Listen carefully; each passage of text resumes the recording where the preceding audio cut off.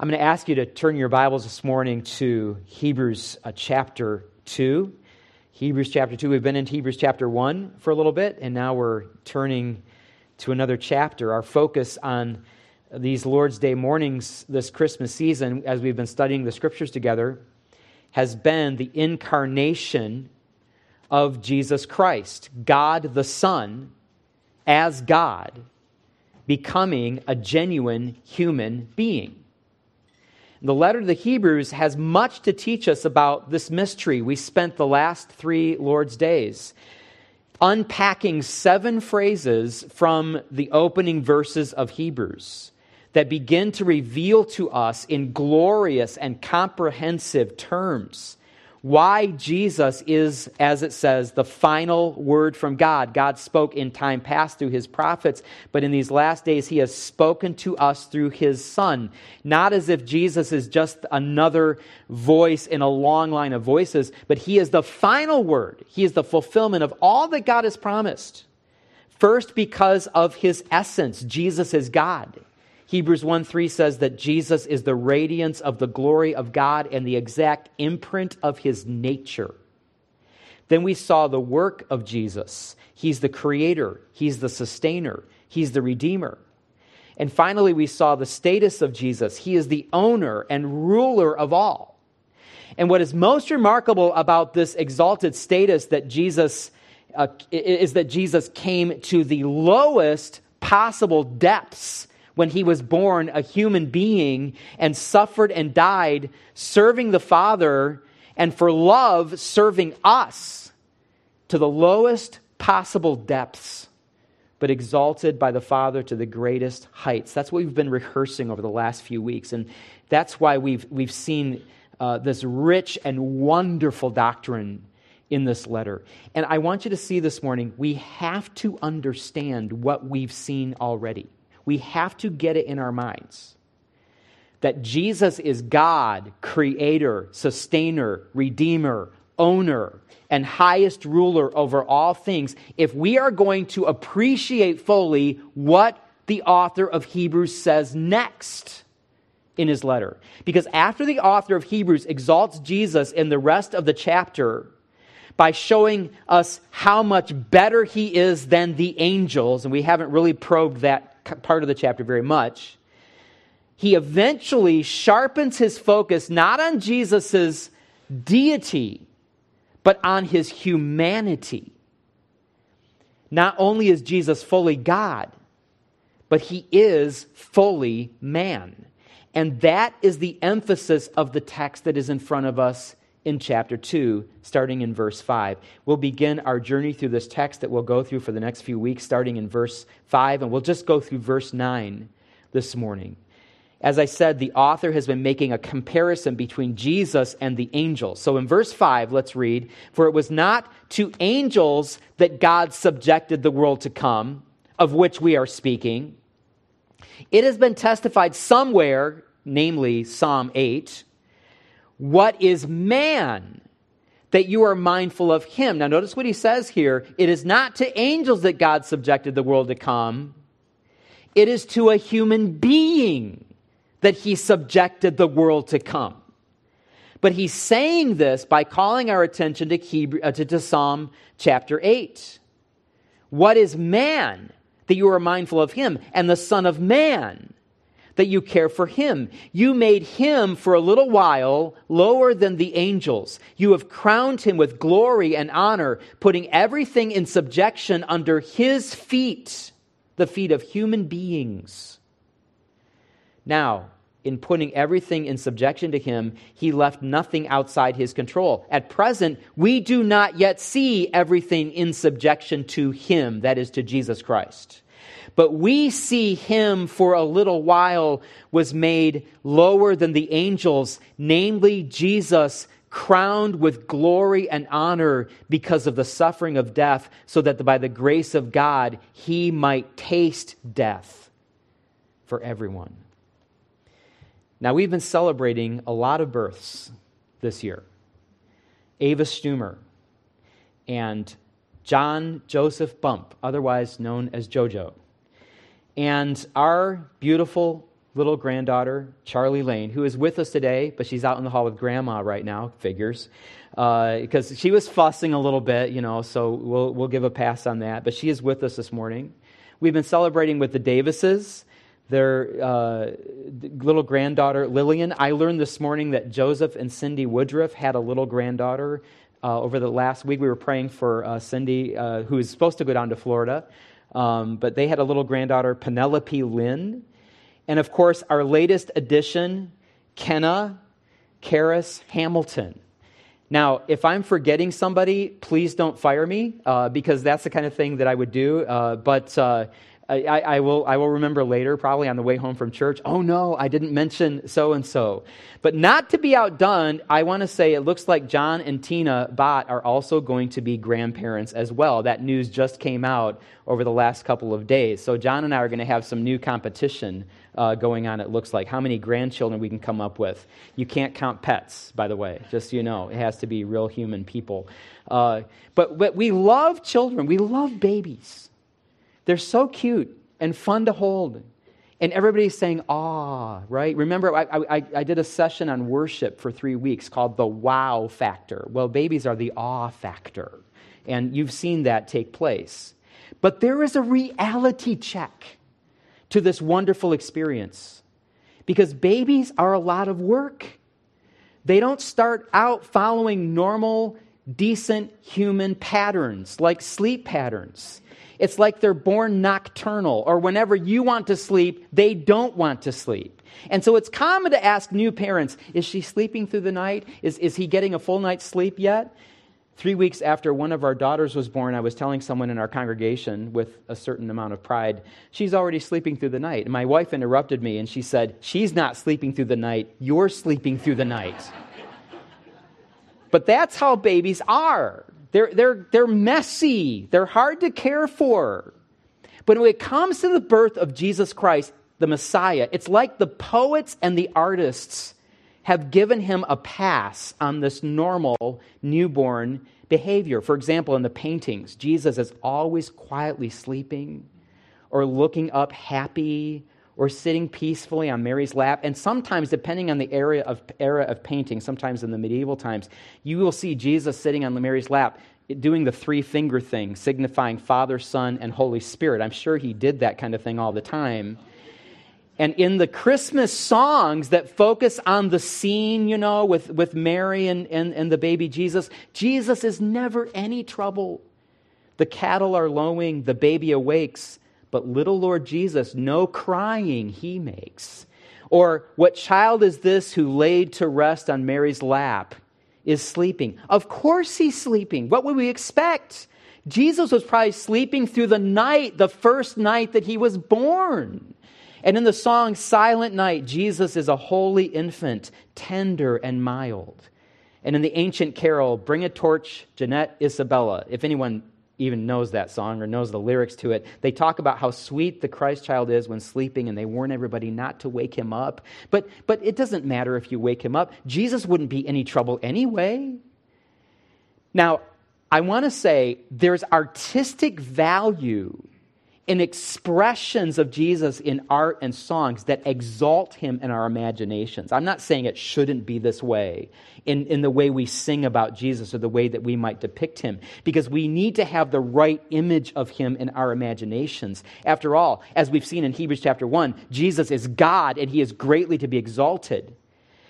But we can easily forget that Jesus was born a human being, that he was a real human baby.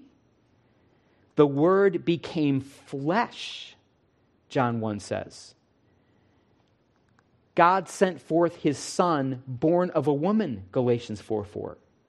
Born in the likeness of men, in human form, Philippians 2. And in 1 Timothy 2:5, there is one God and there is one mediator between God and men, literally between God and anthropoi, human beings. Who is that mediator? Paul says it is the man, the anthropos, the human being, Christ Jesus. 1 Timothy 2:5. Jesus was a real human baby. He did what babies do. Babies are dependent for everything. They need to be fed. They need to be held. They need to be burped. They need to be cared for in every way. When the Magi came to worship Jesus, what did Jesus do?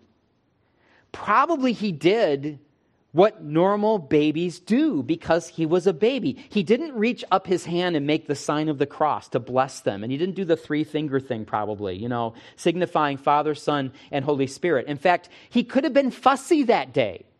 He could have been squirming in Mary's arms. Mary might have felt the need to apologize because little baby Jesus wasn't cooperating that day, as if he needed a nap or he was hungry. Because babies aren't doing those kinds of things because they're sinful. I'm not saying they don't have a sin nature, by the way, but that will come out really, really soon, obviously, in all of us. But babies squirm and they cry because they need something. They're trying to communicate. And this is what little baby Jesus was probably doing.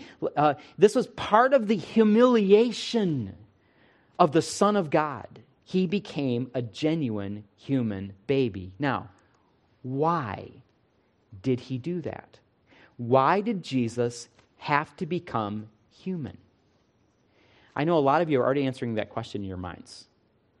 Because we all know he came to earth to save us, right? We celebrate his coming at Christmas. But my question is actually, why did he have to come that way? Why couldn't God have worked out another way to save us? Why couldn't Jesus have remained fully God without becoming fully human? I mean, it's great that he did that. We're all in awe of how far he stooped down to save us, but was it necessary? Was it over the top? Or if Jesus couldn't remain fully God, why not come as an angel? That still would have been a huge step down for God to take the form of an angel and come in the likeness of angelic beings. And as long as we're posing questions about Jesus' form, why not take a different direction? Why couldn't Jesus have been born a lamb? After all, John the Baptist announced that he was the Lamb of God, and Revelation depicts Jesus as the Lamb. Maybe he could have remained God or taken on one of those other forms. Maybe there were several ways the Son of God, the second person of the Godhead, could have come and saved us. But you see, when we come to the Scriptures, they tell us that Jesus had to become human and that there was no other way to save us. In fact, we're not ready to probe the rest of Hebrews 2 this morning, but I want to call attention to a couple of other verses later on in the text, such as verse 10, where it says, "It is fitting that Jesus should be a human being and suffer as such." It's a word that means it was proper and it was right. And in verse 17, it says that Jesus had to be made like his brothers or sisters. In other words, he had to become like one of us. He counts us as his brothers and sisters in the letter of Hebrews. He had to become a human being. Why? Why did Jesus have to be born into the human race? This passage in Hebrews 2 leaves us with no doubt because it proclaims for us 4 glorious reasons Jesus had to become a human being. And it is good for us who rightly think so much about the deity of Christ to also realize the importance of the humanity of Christ. Because just as Jesus could never have saved us if he were not God, it is equally true that he could have never saved us unless he was a genuine human being like us. And that's what this text teaches us. I have to tell you, I love this text. I love what Hebrews 2 tells us about what Jesus did as a human being to save us. And I want you to love this text too. And I want you to see how the author introduces the idea of Jesus' humanity by going all the way back to the creation of human beings. And what we're going to do is look at Psalm chapter 8 for a moment here. Psalm chapter 8. You can keep your finger in Hebrews. You can just look at the screen. I'll have the text up here. But in order to see this, we have to look at Psalm 8. And I want to do it this way. I want to read the entire psalm aloud, like we do in our service often, reading the scripture together. Let's read. I'll keep it up here on the screen, obviously, and I'll try to click it at the right time. But let's read this psalm together. You ready? O Lord, our Lord, how majestic is your name in all the earth. You have set your glory above the heavens. Out of the mouths of babies and infants, you have established strength because of your foes, to still the enemy and the avenger. When I look at your heavens, the work of your fingers, the moon and the stars which you have set in place, what is man that you are mindful of him, and the Son of Man that you care for him? Yet you have made him a little lower than the heavenly beings, and crowned him with glory and honor.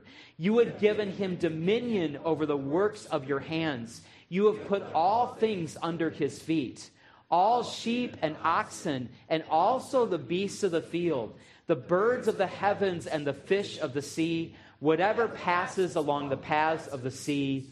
O Lord, our Lord, how majestic is your name in all the earth. This is a psalm that lauds and honors God for his majesty and genius, seen in the creation and ongoing care of creation. And in this context, the author of the psalm, David the king, marvels at God's highest accomplishment of creation. What is the height of God's creative genius? What was the crowning achievement of the creation week? What did God create last at the pinnacle? He created human beings. Genesis 1:27 says, so God created man in his own image. In the image of God, he created him. Male and female, he created them. Humankind was the last and most glorious of God's creation. And Psalm 8 celebrates that created order. Now, this psalm is originally written in Hebrew poetry. Hebrew, of course, is the language that David spoke. And Hebrew poetry contains what we call parallelism. That's how, they didn't rhyme things in Hebrew. They had, it was like, if you hear somebody who actually speaks Hebrew read it, you hear the lilt in it. And they often parallel ideas. That's how they made their poetry. And parallelism occurs when one statement is followed by the same statement, only with different wording. That's one of the ways they make things parallel. And often the statements are made to parallel so that they emphasize the point. And you can see that if you look at verse 3, notice you have your heavens, and that corresponds with the moon and the stars. You see that? Then he has the work of your fingers, and that corresponds with you have set in place. You can see both, the hands are being involved. The same thing is taking place in verse 4, which is where I want to focus. Man corresponds to Son of Man. And being mindful of him corresponds with care for him. Do you see that? So let's look more closely at verse 4. Verse 4 reads, literally, what is anosh? That means a mere mortal in human. What is anosh? A mere mortal. That you are mindful of him or her. And the son of Adam. Do you know that Adam has many meanings in Scripture? One is the name Adam. Another is ground or dust. Of course, Adam was taken from the ground, and it means man. Adam means all three things in the Hebrew language. And he says, and the son of, what is the son of Adam? A human being. What is the offspring of a human being? That you care for him or her. You see, both statements say basically the same thing. Together they express awe and wonder and irony. Why, God? Why was our race the one that you created for this position of highest honor? Why us? Now, I want you to understand something really important. In this verse, David is not deprecating humankind. He's not saying, no, we're so low, why would you have chosen us? He's not belittling what it means to be human. It's easy to get that idea when you read the psalm that the author is marveling that God overlooked all the other wonders of the creation and all the other creatures. And he looked over the heavens and the moon and the stars and actually paid attention to us, as if maybe you were involved in something really important to you and you look off and pay attention to a little speck on the floor over in the corner, and that it was completely a random thought. In fact, C.S. Lewis puts it in his Mere Christianity this way. He says, the eternal being who knows everything and who created the whole universe became not only a man, but before that a baby, and before that a fetus inside a woman's body. If you want to get the hang of it, says Lewis, think how you would like to become a slug or a crab. So in his mind, Lewis's mind, for the Son of God to become a human being is like a human becoming a slug or a crab. We might think the psalmist saying, look at all of the glories of God's creation, and yet God, you pay attention to us mere mortals, mere human beings. And don't you feel that way sometimes, especially in the summertime when you're laying out at night and looking up at the stars and everything, and we know, from the Hubble telescope what's out there, a little bit of it anyway, and they've looked far off, and you think about all the galaxies that are out there and how small our galaxy is and how small our solar system is, and tied this inside this galaxy, and you start feeling smaller and smaller and smaller. That's exactly how this psalm can make you feel. I mean, who are we after all? But listen, it's not what the author is saying here. He's not talking about how insignificant we are. He's talking about how significant we are in God's creative scheme. I appreciate Lewis's comparison using the slug or the crab as far as it goes, but what he misses in that comparison is that God created human beings and endowed them with special honor and glory. That's what this psalm is saying. We were created in God's own image. Slugs and crabs were not created in God's own image. We are not simply higher on the best creatures of God list than slugs or crabs. We are in a completely different category. God did not finish all of his creation and then look down on everything and randomly said, I think I need a special fellowship with some of the creatures. Maybe I'll take the elephants. No, I'll do the squirrels. No, I think I'll go with the humans. That's not how it went down at all. God created humans on purpose to fulfill this lofty position. David says, yet you have made him a little lower than the heavenly beings and crowned him with glory and honor. You have given him dominion over the works of your hands. As it says in Genesis 1:26, let us make man in our image, after our likeness, and let them have dominion over the fish of the sea and over the birds of the heaven and over the livestock and over all the earth and over every creeping thing that creeps upon the earth. God put us in charge of the earth.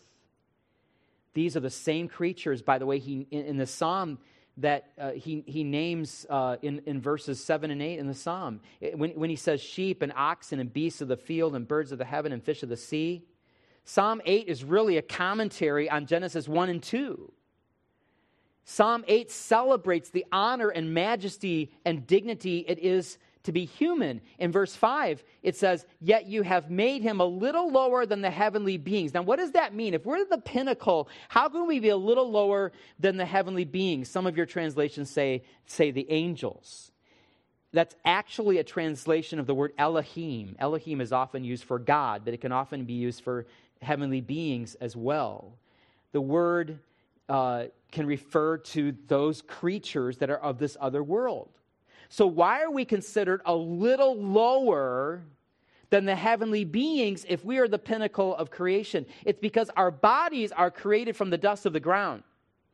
And it is therefore to this world, the world that we can see and touch and hear and taste and smell, that we are confined. It's a natural limitation placed upon us only at this point, which will soon be a distant memory in eternity.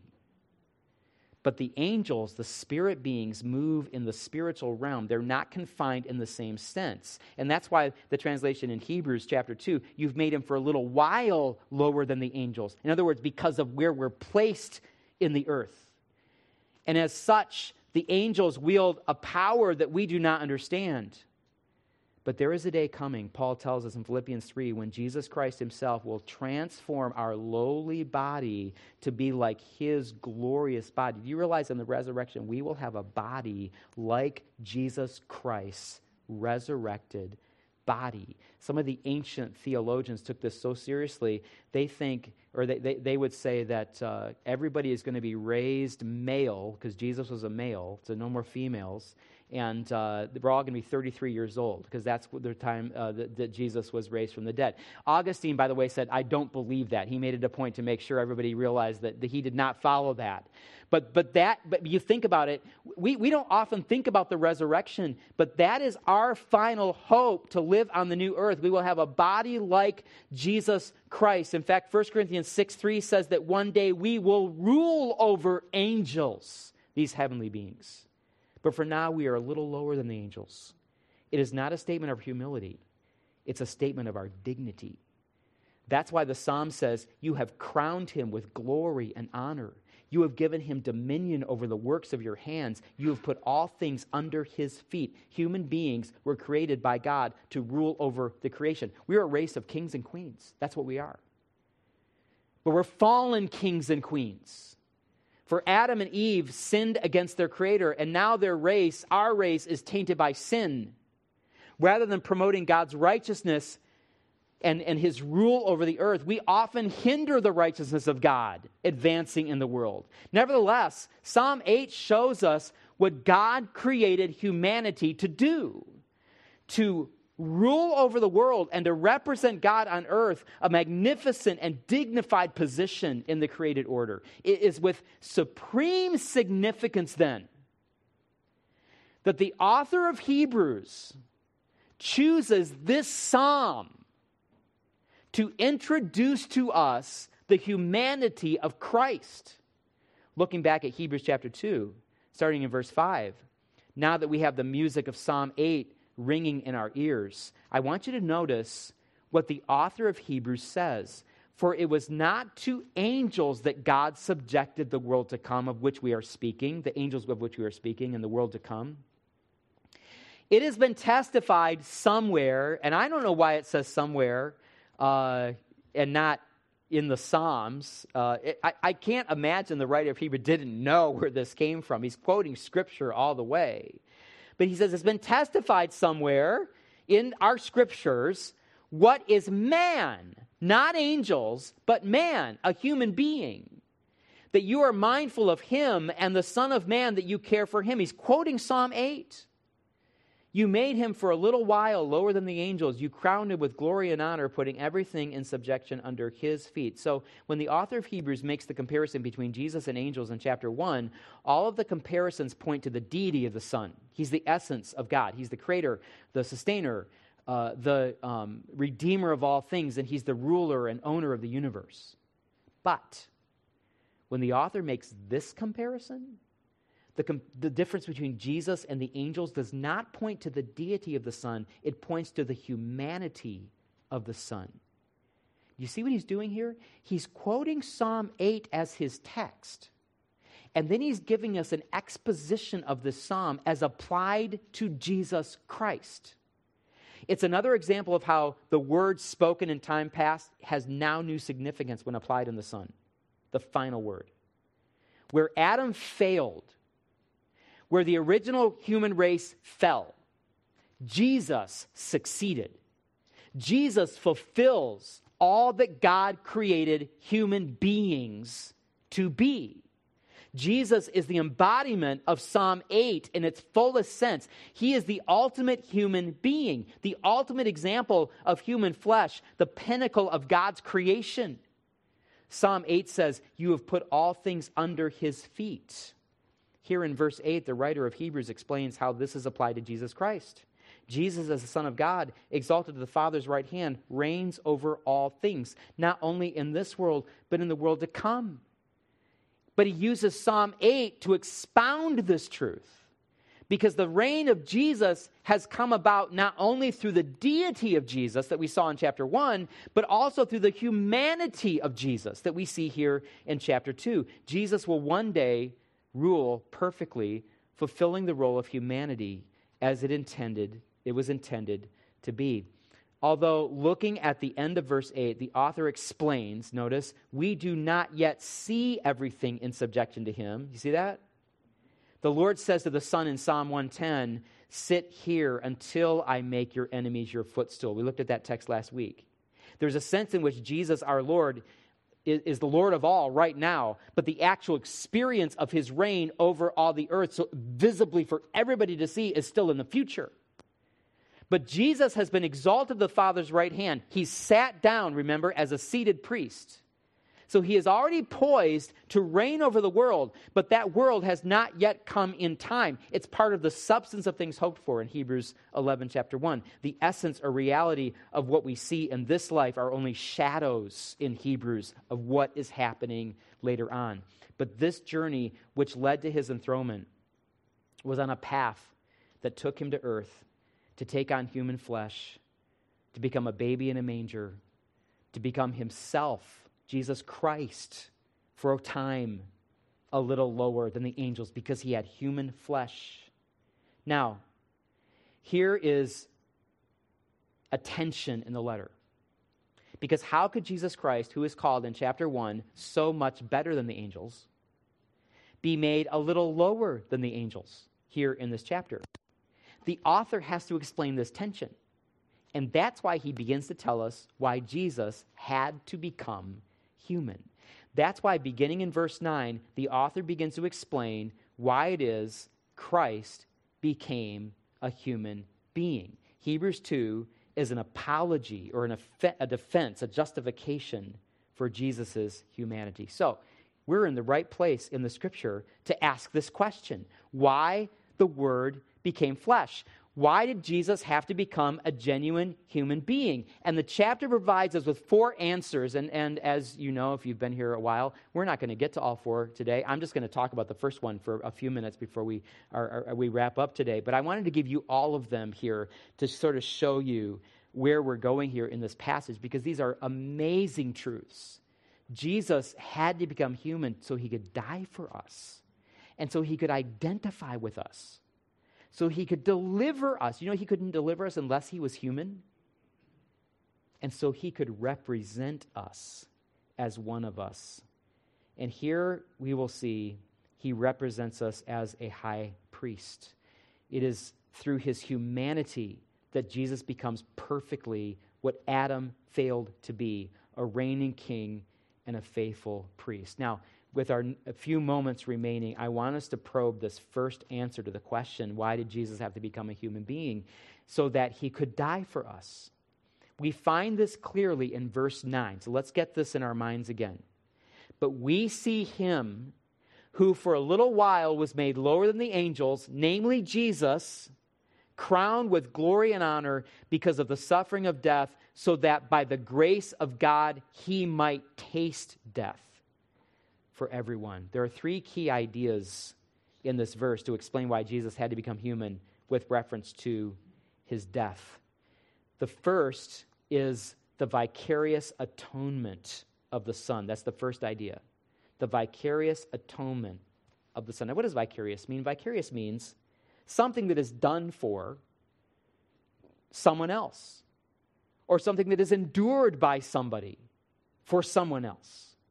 And I want you to notice the language here. Look at that very carefully. That he might taste death for everyone. Sometimes, as I've told you before in Scripture, those little prepositions mean all the world in the meaning. The little word for is of utmost importance. It means on behalf of. It's the little preposition you use when you're saying that someone did something that you were going to do, but he did it for you instead. This little word refers to the fact that Jesus died for you in your place. You were destined for death. Not just physical death, spiritual death. Forever separated from God in the lake of fire. That is our destiny as fallen human beings who do not turn to faith in Christ. Imagine all that you do in life, your work, your education, your goals, the things you're accomplishing, the things you enjoy, your family, challenges, rewards, even the joys of friends at Christmas and family and all the traditions that we look forward to at this time of year, everything that makes up your life. But imagine that at the end of that journey, all that awaits you is eternal judgment in the lake of fire because of your sin, and you know it. would that color the way you look at your whole life very differently than you see it now? Of course it would. Jesus himself said in Matthew 16, what would it profit a person if he gained the whole world and lost his own soul? You would be like someone going through all of the motions of the normal pursuits of life, but waiting for a horrible death sentence to be carried out at the end. Except for one act that took place in the middle of human history. Christ died for us. He died to take away our sin. He died that we might live. Do you know why he had to become a human being? Because you can't kill a God. By definition, Jesus had to become genuinely human. He had to take on mortal flesh. He had to become one of the human race so it would be possible for him to exit the human race. Like you and I will all do if the Lord doesn't return for us first. He made it possible for himself, God, the creator, sustainer, and redeemer, and the one who is in control and ruling over all the earth. He made it possible for Jesus Christ, the second person of the Godhead, to die. Jesus, through the womb of a virgin, was born into the world. We call it the virgin birth. That's technically not true. It's really the virgin conception. That's where the miracle was. Because beyond that, everything about the birth was perfectly normal. Mary was expecting, she grew in size, it came time for her to deliver, as the scripture says, and she brought forth Jesus Christ. But there was nothing miraculous about the actual birth. It was a birth like any other birth in the human race. Jesus became human so that he could enter the world like any other human person and then exit the world like any other human person. He shared in our mortality so that he could taste the death that we should have tasted on our own, so that he could drink the cup of God's wrath that we should have swallowed, the righteous judgment on our sin.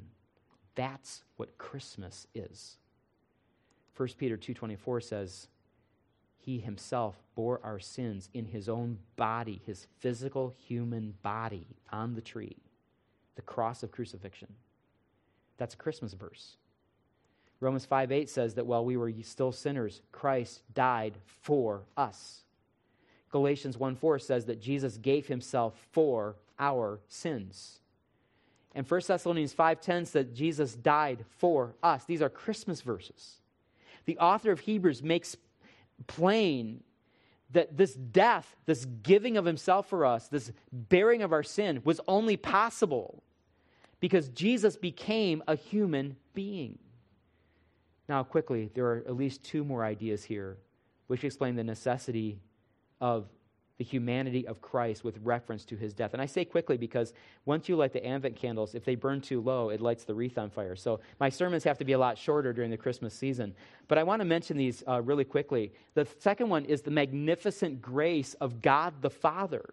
Notice that Jesus, it says, tasted death by the grace of God. Because of the grace of God. Do you remember what grace is? Grace is an expression of God's goodness whereby he showers his blessing and favor upon us even though we deserve his wrath instead. That's what grace is. Favor where wrath is deserved instead. It means that all of the joys and hopes we celebrate at Christmas are completely undeserved. They're gifts to us because God loved us. And finally, the glory and honor of the Son. Using the words of Psalm 8, Jesus, the author, says, was crowned with glory and honor. But the irony is why Jesus was crowned this way. Jesus was crowned with glory and honor because of the suffering of death. He suffered and died. It was possible because he was a human being. And it's the reason he is exalted to the position of glory and honor, the Lamb who was slain. And you know what? That brings us right back to where we ended last Lord's Day, if you remember.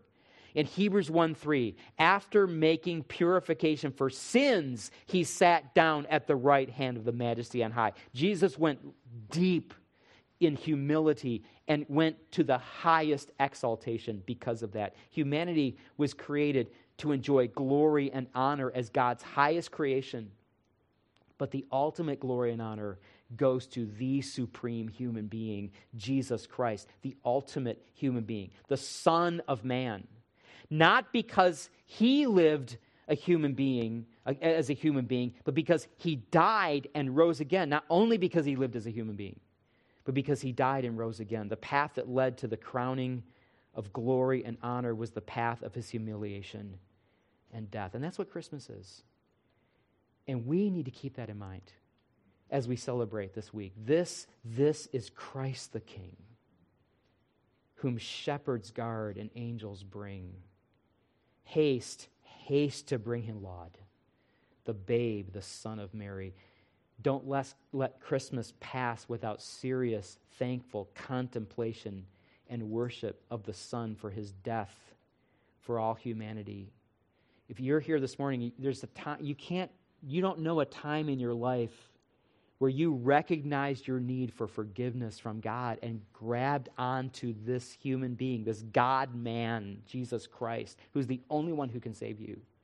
It's a wonderful time of year to come to faith in Christ, to become a believer, and to give your life wholeheartedly to Jesus Christ. And if you're here this morning and that describes you, I or a number of people here this morning would love to open the Scriptures and explain to you what they say about how to come to faith in Jesus Christ and how to really know the Savior personally and have eternal life with him. Because through faith in him, we will dwell and reign with him forever. And that completes the Christmas story. Let's celebrate the fact that Christ died for us because he became a human being for us. And that is what Christmas is all about. Let's pray together. Father,